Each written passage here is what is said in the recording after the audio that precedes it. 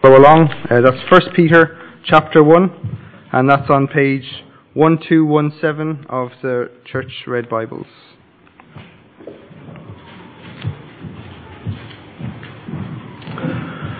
Therefore, with minds that are alert and fully sober, set your hope on the grace to be brought to you when Jesus Christ is revealed at his coming.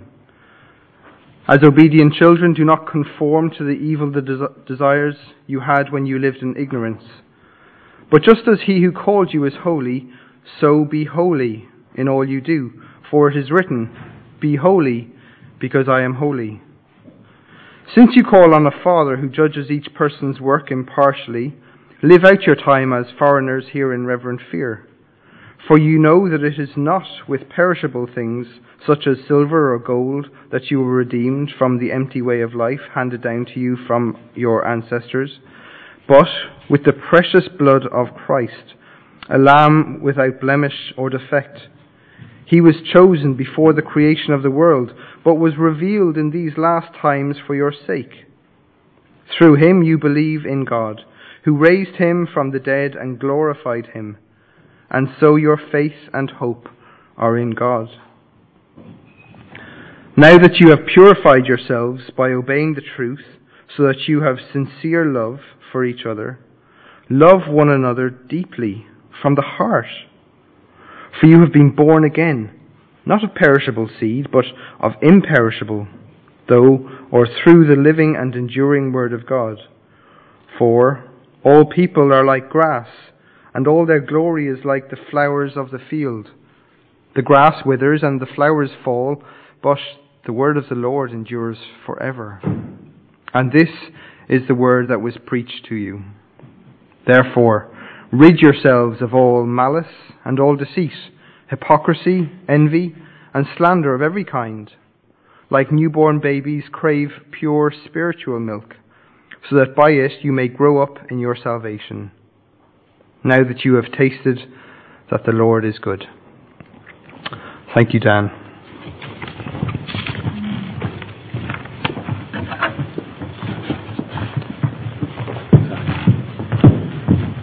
Morning, everyone. Pleasure to be with you again this morning. Before we begin, let's just go to the Lord in a word of prayer. Our Father in heaven, we thank you for the freedom that we have to gather in your name without interruption, without fear of harassment or persecution.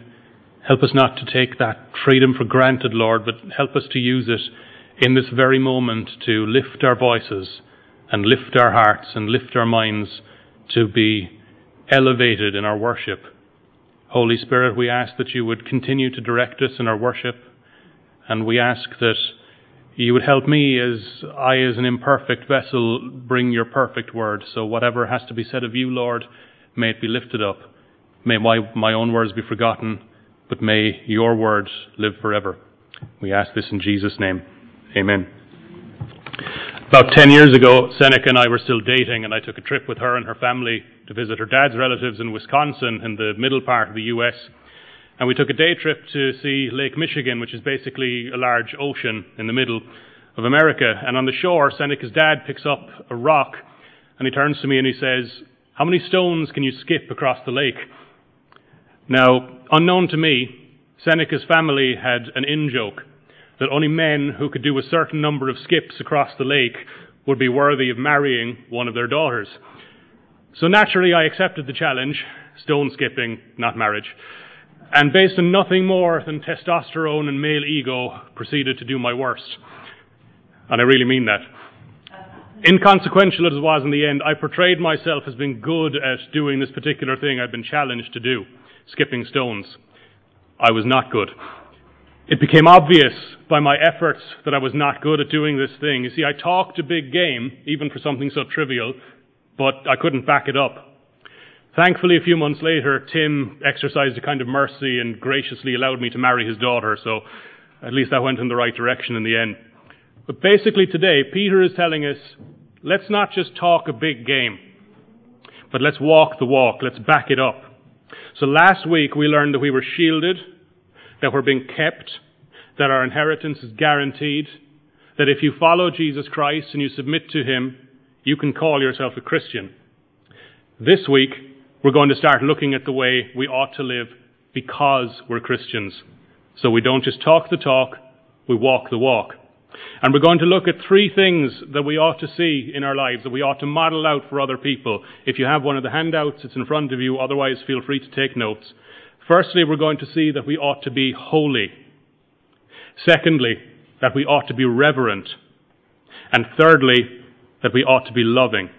So we ought to be holy, reverent, and loving. Let's jump into the first one. I actually want to start by looking at verses 15 and 16. This idea of what it means to be holy. So Peter writes, "Just as he who called you is holy, so be holy in all you do. For it is written," and he quotes the Old Testament, "Be holy, because I, the Lord, am holy." Now that verse is the anchor of this whole section. So underline it, draw a circle around it, write something in the margin. The first reason that we ought to live lives that are good and righteous and God-honoring is that God himself is holy. Now, holy is a mysterious sounding word. For some reason, I always think of incense when I hear the word holy. It's probably just my background. Maybe some of you think that too. But it's not really a mysterious idea. As we were just singing about, holiness basically means being set apart from sin, or being set aside from sin. So God is holy because God is perfectly without sin, completely separated from sin. He has nothing to do with sin because of his very nature. The prophet Isaiah, in his vision, had a vision of God sitting on his throne and angels hovering around him and covering their eyes because they couldn't look upon the holiness of God, and singing, "Holy, holy, holy is the Lord." And like us, Isaiah knew he was a sinner. And he knew that sinners cannot enter into relationship with the holy God unless that holy God reaches out and does something. Ultimately, he did that by sending his own son to pay the penalty for that sin, your sin, my sin, and the sin of all who would follow him. One writer puts it this way: how hateful must sin be to God for him to punish it with the death of his own son. And because that holy God reached out, because that holiness led him to conquer sin and bring us to him, God tells us here, through his servant Peter, "Be holy, for I am holy." You call yourself my child? Act like it. God calls us to be different from the world because he is different. So how do we act like it? Well, verse 13 tells us to have minds that are alert and fully sober. It doesn't necessarily come across very clearly in the translation we're using this morning, but other translations say this: prepare your mind for action. Prepare your mind for action. Get ready. That's an interesting idea. The phrase actually goes back to this practice when you were going on a long journey on camel or on horseback, that you would actually tie up your robe around your waist so that it wouldn't dangle and trip either you or the horse up, which would end very badly for both of you. Basically, it's like getting ready to run a race. For instance, Alex ran in the New York City Marathon. Was it last year? Yeah, last year. And before he started the race, he made sure he was dressed appropriately to run in the race. He didn't go to the starting line and try and run 26 miles wearing a full suit of medieval armour and carrying a 50-pound bag of spuds. That's an image for you, isn't it, Alex? So we're to make sure we have the right clothes on, that we have those things on us that means we can run this race. We're to make our minds, Peter says, alert and sober, free from intoxication, free from anything that's going to cloud you and prevent you seeing the truth. This hope, this grace, Peter says, that will truly be ours when we go to be with Jesus. We have to make sure, friends, we're not wearing anything or carrying anything that we shouldn't be. Look at verse 14. As obedient children, do not be conformed to the evil desires you had when you lived in ignorance. That word desires, another way to put it would be lusts. lusts. What was it you lusted after before you became a Christian? For me, it was my career. It was ambition. And still something I have to watch out for. Just like we were singing and just like Sam was talking about, this isn't a once and done process. These are things you must learn to do throughout your life. And one thing I've had to learn to do is when I look at the next promotion or the next competition for promotion, I have to think carefully, why do I want this? Is it because I want more money? Is it because I want more position, power, authority, a better pension? That last one is true, but that's okay. I have to think carefully. Do I want to do this because it glorifies God? And I can do it in such a way that actually points others towards Jesus. By being the best civil servant I can be.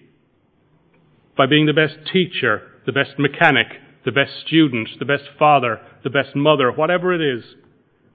I've had to tie up that loose end, to keep watch on it, because it still might trip me up if I don't watch it. That was my former ignorance, one translation puts it. Before, I didn't know any better. I was lost, dead in my sin, Paul says. But now God is my Father, I do know better. Because I talk the talk, I have to walk the walk. So what is it that trips you up? What is it that you tend to struggle with? And I could mention lots of things here, but here's just a few. Just completely random thoughts. Maybe they hit home, maybe they don't. Are you addicted to comfort or entertainment? In your spare time, do you automatically glue yourself to your iPhone or Netflix? Or do you open your Bible and do you read and listen to what the Lord has to say? How about this? This happened to me this morning when I was driving here. When someone calls you out on something bad you've done or said, in this case it was the driver who came across the intersection, is your first reaction to get your back up, to get defensive? Well, I did the right thing. I don't know what that guy's problem is. Or do you freely admit your fault? Do you freely admit, I can do better, and humble yourself? How about this one? I've seen a lot of this lately. When you're on social media, when you're on Facebook, Twitter, whatever, do you use that freedom of speech that we were just praying about to spread anger and to spread outrage? You know, the roads in this country are a disgrace. It's disgraceful what the government is doing. I swear, disgraceful is the most popular word in Irish people's lexicon. Or do you use that freedom of speech to point others towards the tender love of Jesus? Do you use a platform of speech not to push an agenda or grind an axe, but to actually demonstrate what it looks like to be a Christian? In other words, friend, do you look any different from the world around you? Are you holy in the things that you do? Do you have a desire to grow in this holiness? And again, you won't get this perfect because we're all imperfect. But what path are you on? Do you blend into the background of self-absorption that the rest of the world seems to be mired in? One writer put it this way: if you were put on trial for being holy, would there be enough evidence to convict you? As with all things, don't look to your own efforts. Yet not I, but Christ in me. Look to Christ. Look to Jesus, who set aside his heavenly rights and his heavenly dwelling, and he made himself nothing to become the suffering servant who would set you free. Jesus didn't come into the world so that we would look like the rest of the world.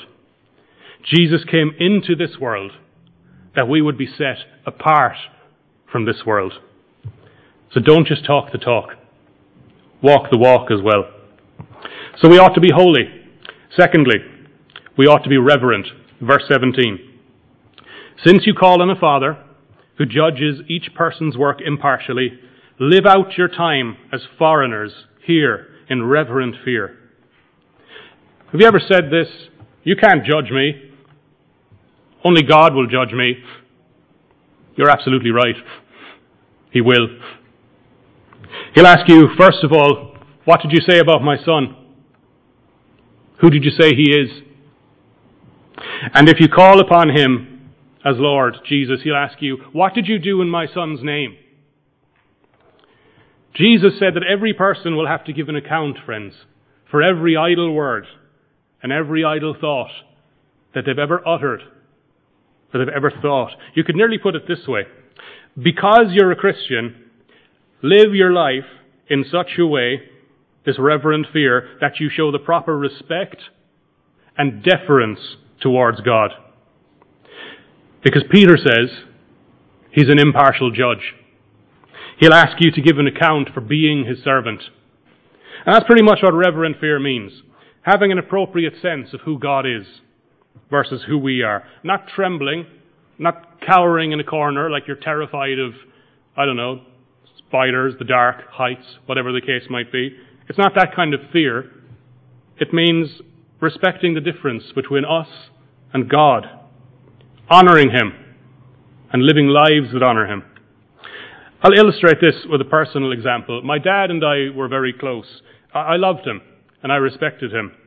And he'd tell me and illustrate to me what to do in order to show that I actually was part of this family, that I would prove myself to be part of this family. And I respected that. I respected his direction and his advice and his opinion. And I remember once when I was going through a fairly long period of unemployment, I was naturally pretty depressed. If you've been unemployed, you understand that feeling. I was depressed and discouraged, and I was sort of venting this to Dad on the telephone. And he said, "It's all right, Dan. You're in Oosthuizen. You'll get there. You're in Oosthuizen. You'll get there." Now, he wasn't just telling me to sit back and let it happen. He was saying that he saw certain qualities in me that he saw in himself, saw in his brothers, saw in his father, saw in his grandfather, things like hard work and perseverance and determination. What he was saying was, keep going. Keep going towards the prize. Remember that you're my son, and my son ought to run the race in such a way that he'll cross the finishing line. That's basically what Peter is saying. You call yourself God's child. Do you run the race in such a way that you will cross the finish line? And this reverent fear, like I said, it's not because we're terrified of God. That's not what it's about. It's because we know what he's done for us. Look at verses 18 to 19. God redeemed us.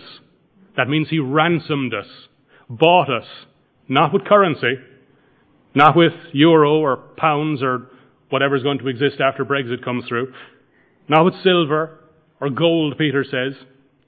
You know the old saying, you're worth your weight in gold? No, you're not. You're worth much more than that to God, because the price that had to be paid for your sins and for my sins was the precious blood of his Son. That was the only thing that could clear the debt. So high was that price. And that's what Jesus meant when he said on the cross, remember this? He said, it is finished. Not it has begun, not the down payment has been made and now you can enter into a monthly variable installment arrangement. It is finished.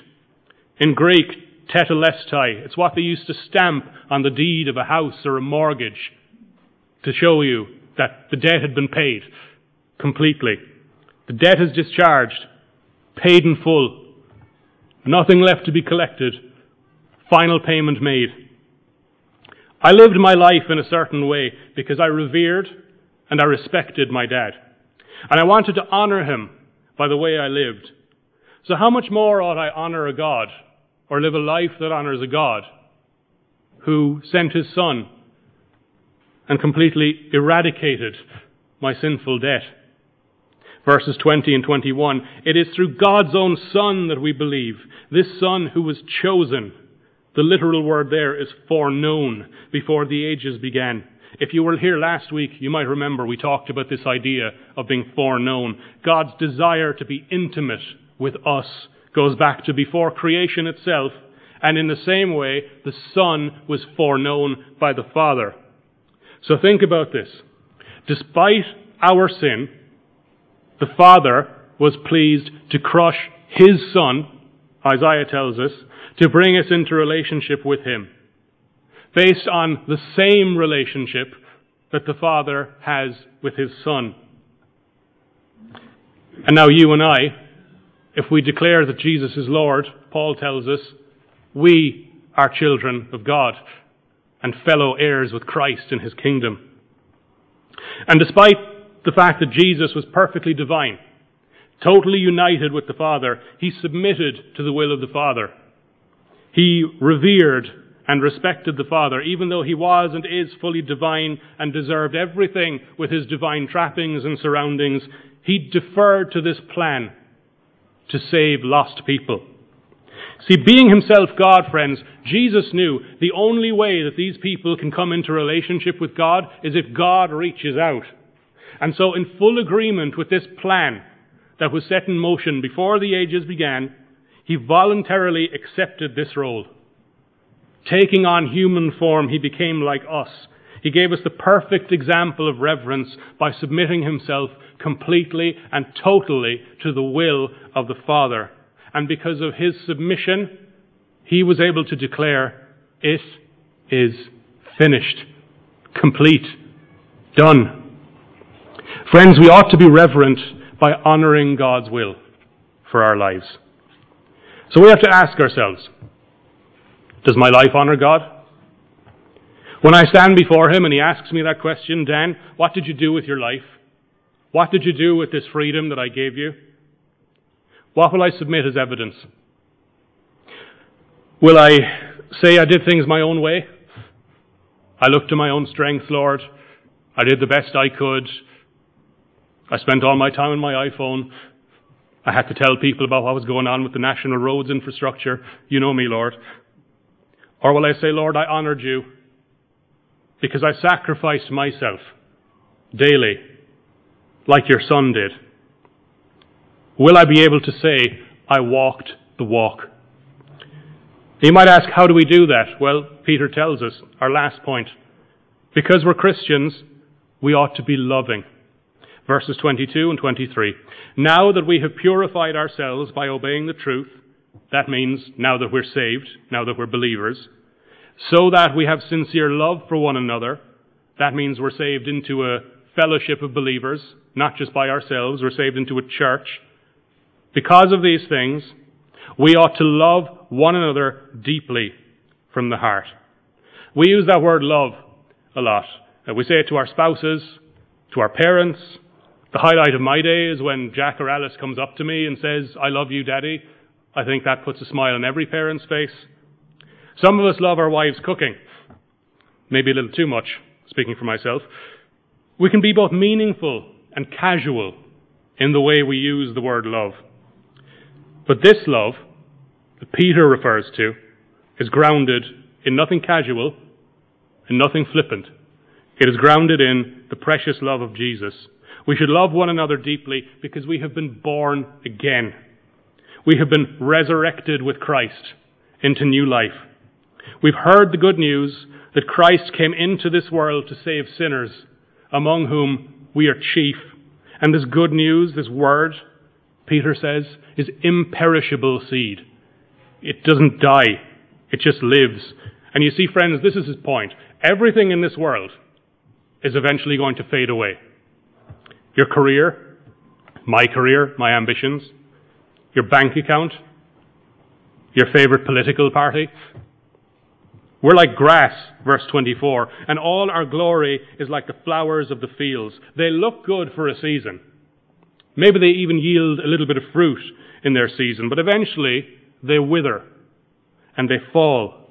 And none of it lasts forever. The only thing that does, Peter says, is the word of the Lord.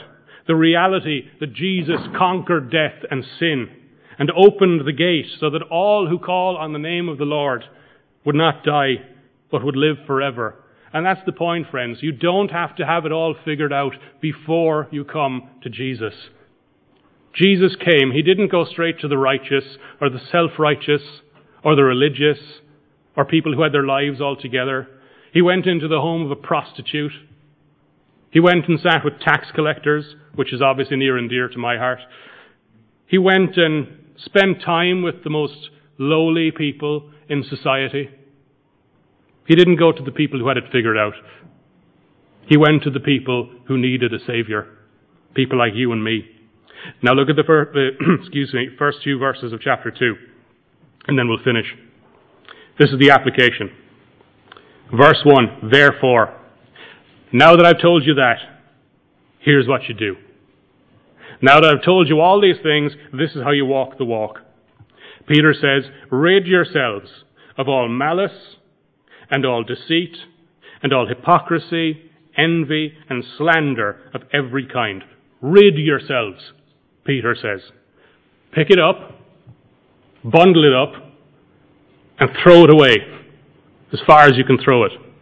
And the things he says speak for themselves, so I won't unpack each one in detail. Instead, think about things like this. Again, just some random thoughts.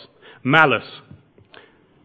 When someone disagrees with you, or maybe even gives you feedback or constructive criticism, when it looks like they're not on your side, do you desire to cut them out of your life? How about deceit? When there's something you stand to gain, job, money, position, whatever the case might be, when you stand to gain something, do you tell people what they want to hear so that you get it? Hypocrisy. Are you sitting here right now thinking, I really hope so-and-so is paying attention, when there's something God is trying to tell you? How about envy? When somebody else gets recognized for their gifts, maybe even in the church, maybe even gifts that you have, gifts of teaching, music, leadership, whatever the case might be. When someone else gets recognized for those things, do you envy them for it? Do you resent them for it? Or slander? If you have a problem with someone in this church, and because I know people always have problems with each other, if you have a problem with someone in this church, do you go and talk to them about it face to face? I've been really meaning to talk to you about something. There's something in my heart I need to talk to you about. Or do you just gossip behind their back? You see, if I call myself a Christian, friends, Peter puts these in the negative. If I call myself a Christian, but my behavior isn't loving, then, frankly, I'm not acting like a Christian. I might be talking the talk, but I'm not walking the walk. I'm focused on my own glory and all the glories of this life, my career, my money, my house, everything like that. But ultimately, they all fade away. They all fall and die. But God's glory is forever. Because you see, Jesus came and there was no malice in him. He didn't come and condemn the world. He came to save the world. He didn't come and spread deceit, but he told people the truth about God. He wasn't hypocritical, but he perfectly obeyed the will of his Father on the road to Calvary. He was jealous for nothing except his sheep. He slandered nobody, but spoke to others in love. He didn't seek to glorify himself. He sought to glorify the Father. And we look to that example of love as a way to honor God in our lives, to put other people before ourselves. The Apostle John puts it this way: we love because he first loved us. It really is that simple. We love because he first loved us. This simple idea, verse 2 calls it the spiritual milk. It's pure. It's just like a baby nursed by his mother, depending on that milk for life. So too, our spiritual life depends on this truth, depends on modeling out this holy, reverent, loving nature of Jesus Christ, imperfect as it will be, because we're not perfect. We're all fallen. But because he came and because he first loved us, we ought to love one another. It's the entire reason we're saved, that love is the great truth of God's gospel. You see, we need to keep our minds focused, friends, on this simple truth and meditate daily on the Word of God, which reminds us of his love. That's why Psalm 1 says that the blessed person who delights in the law of the Lord, who delights to know the things of God, reflects on it day and night. And he or she is like a tree planted by streams of living water which bear fruit. Peter writes, this is how we grow up in our salvation. It's how we mature as believers. And you're never mature enough. Doesn't matter if you've been a Christian for 30 years. Doesn't matter if you grew up in a Christian family or you became a Christian last week. There's always room for us to mature. This process is ongoing. This process will take the rest of our lives, and we'll just get a small glimpse of what it looks like until we go and be with Him forever. And think about this. Every time you have one of these little battles, these things that trip you up, these things that just happen to you in life, these opportunities to demonstrate love and holiness and reverence, every time you have one of those moments and you actually choose the right path, do the God-honoring thing, do the loving thing, do the holy thing, hang on to those moments and hang on to how you think and feel in those moments, because you're going to feel like that for the rest of eternity when you go to be with God. So be encouraged. You will fall, but He who began a good work in us will bring it to completion in the day of Christ Jesus. This love is how we come to understand and appreciate the depth and the greatness of God and His character. We simply have to love one another. And we do this, verse 3, because we have tasted this sweetness of the Lord's goodness. In other words, because we have come to Christ. We have seen the goodness of Christ. We have seen His love, seen His holiness, seen His reverence. In love, God reached down to us. And in love, we ought to reach out to each other. Jesus said it, as usual, most simply and most profoundly. A new commandment I give to you, love one another. As I have loved you, so also are you to love one another. And by this all people will know you are my disciples, if you love one another. Because of what He's done for us, friends, we ought to mimic Christ. Because He's holy, set apart from sin, we ought to be holy. Because He was reverent and honored the Father, so ought we do the same. And most of all, because He first loved us, we ought to love one another. Now, after we finish, we're going to sing and we're going to go to the Lord's table together. And as we go to the Lord's table, we remember the sacrifice of Jesus. We remember the Lamb without blemish, whose body was broken for us. So when we break the bread, we remember this sacrifice where Jesus was broken. When we take the wine or the juice, we remember the sinless Messiah whose blood was shed for us. And we remember the one who shows us holiness, reverence, and love. I don't know your individual circumstances, but you do, and the Lord does.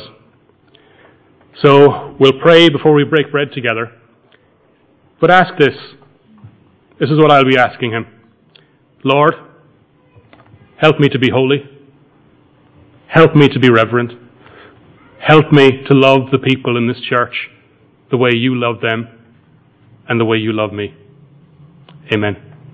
Let's pray.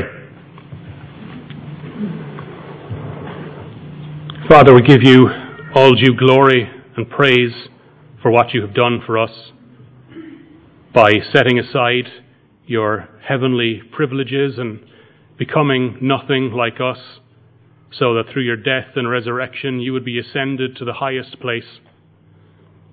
We thank you, Lord, for giving us your word, which is so clear and so profound and so simple.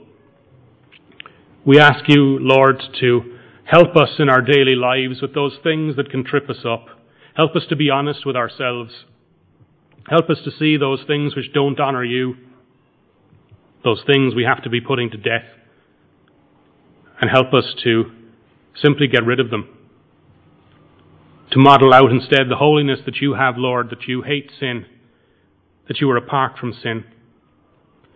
And help us to do that by revering who you are and respecting who you are and what you've done for us, and realizing that our own efforts count for nothing, and that ultimately it was only because of the perfect submission of your Son that we are able to come to you. So help us to be humble as we live out these lives and try and be holy. And help us most of all, Lord, to be loving, because we know of faith, hope and love, the greatest of these is love. We pray, Lord, that you would really give us a heart for each other, that you would melt our hearts of stone, that you would give us hearts of flesh in you, and that day by day you would help us to grow in this pure spiritual milk that is the Word, that you came for people like us, not for perfect people, but that you reached down into a world of darkness, and you came to those who needed you the most, ourselves included. So as we come together around the table, Lord, we pray that we would remember these truths, and we pray that you would give us a real sense of your presence here this morning, and that in all things, we pray, we would say and do and think everything for your glory. So be with us for the remainder of our time today. We ask all this in Jesus' name. Amen. I'm going to ask the musicians to come back up, and we're going to sing When I Survey the Wondrous Cross, because all that's left to do when you compare yourself to a holy God, when you compare yourself to what he's done for us, all that's left to do is to look to Christ and to sing songs of worship and to give him glory and praise. So let's stand together and sing.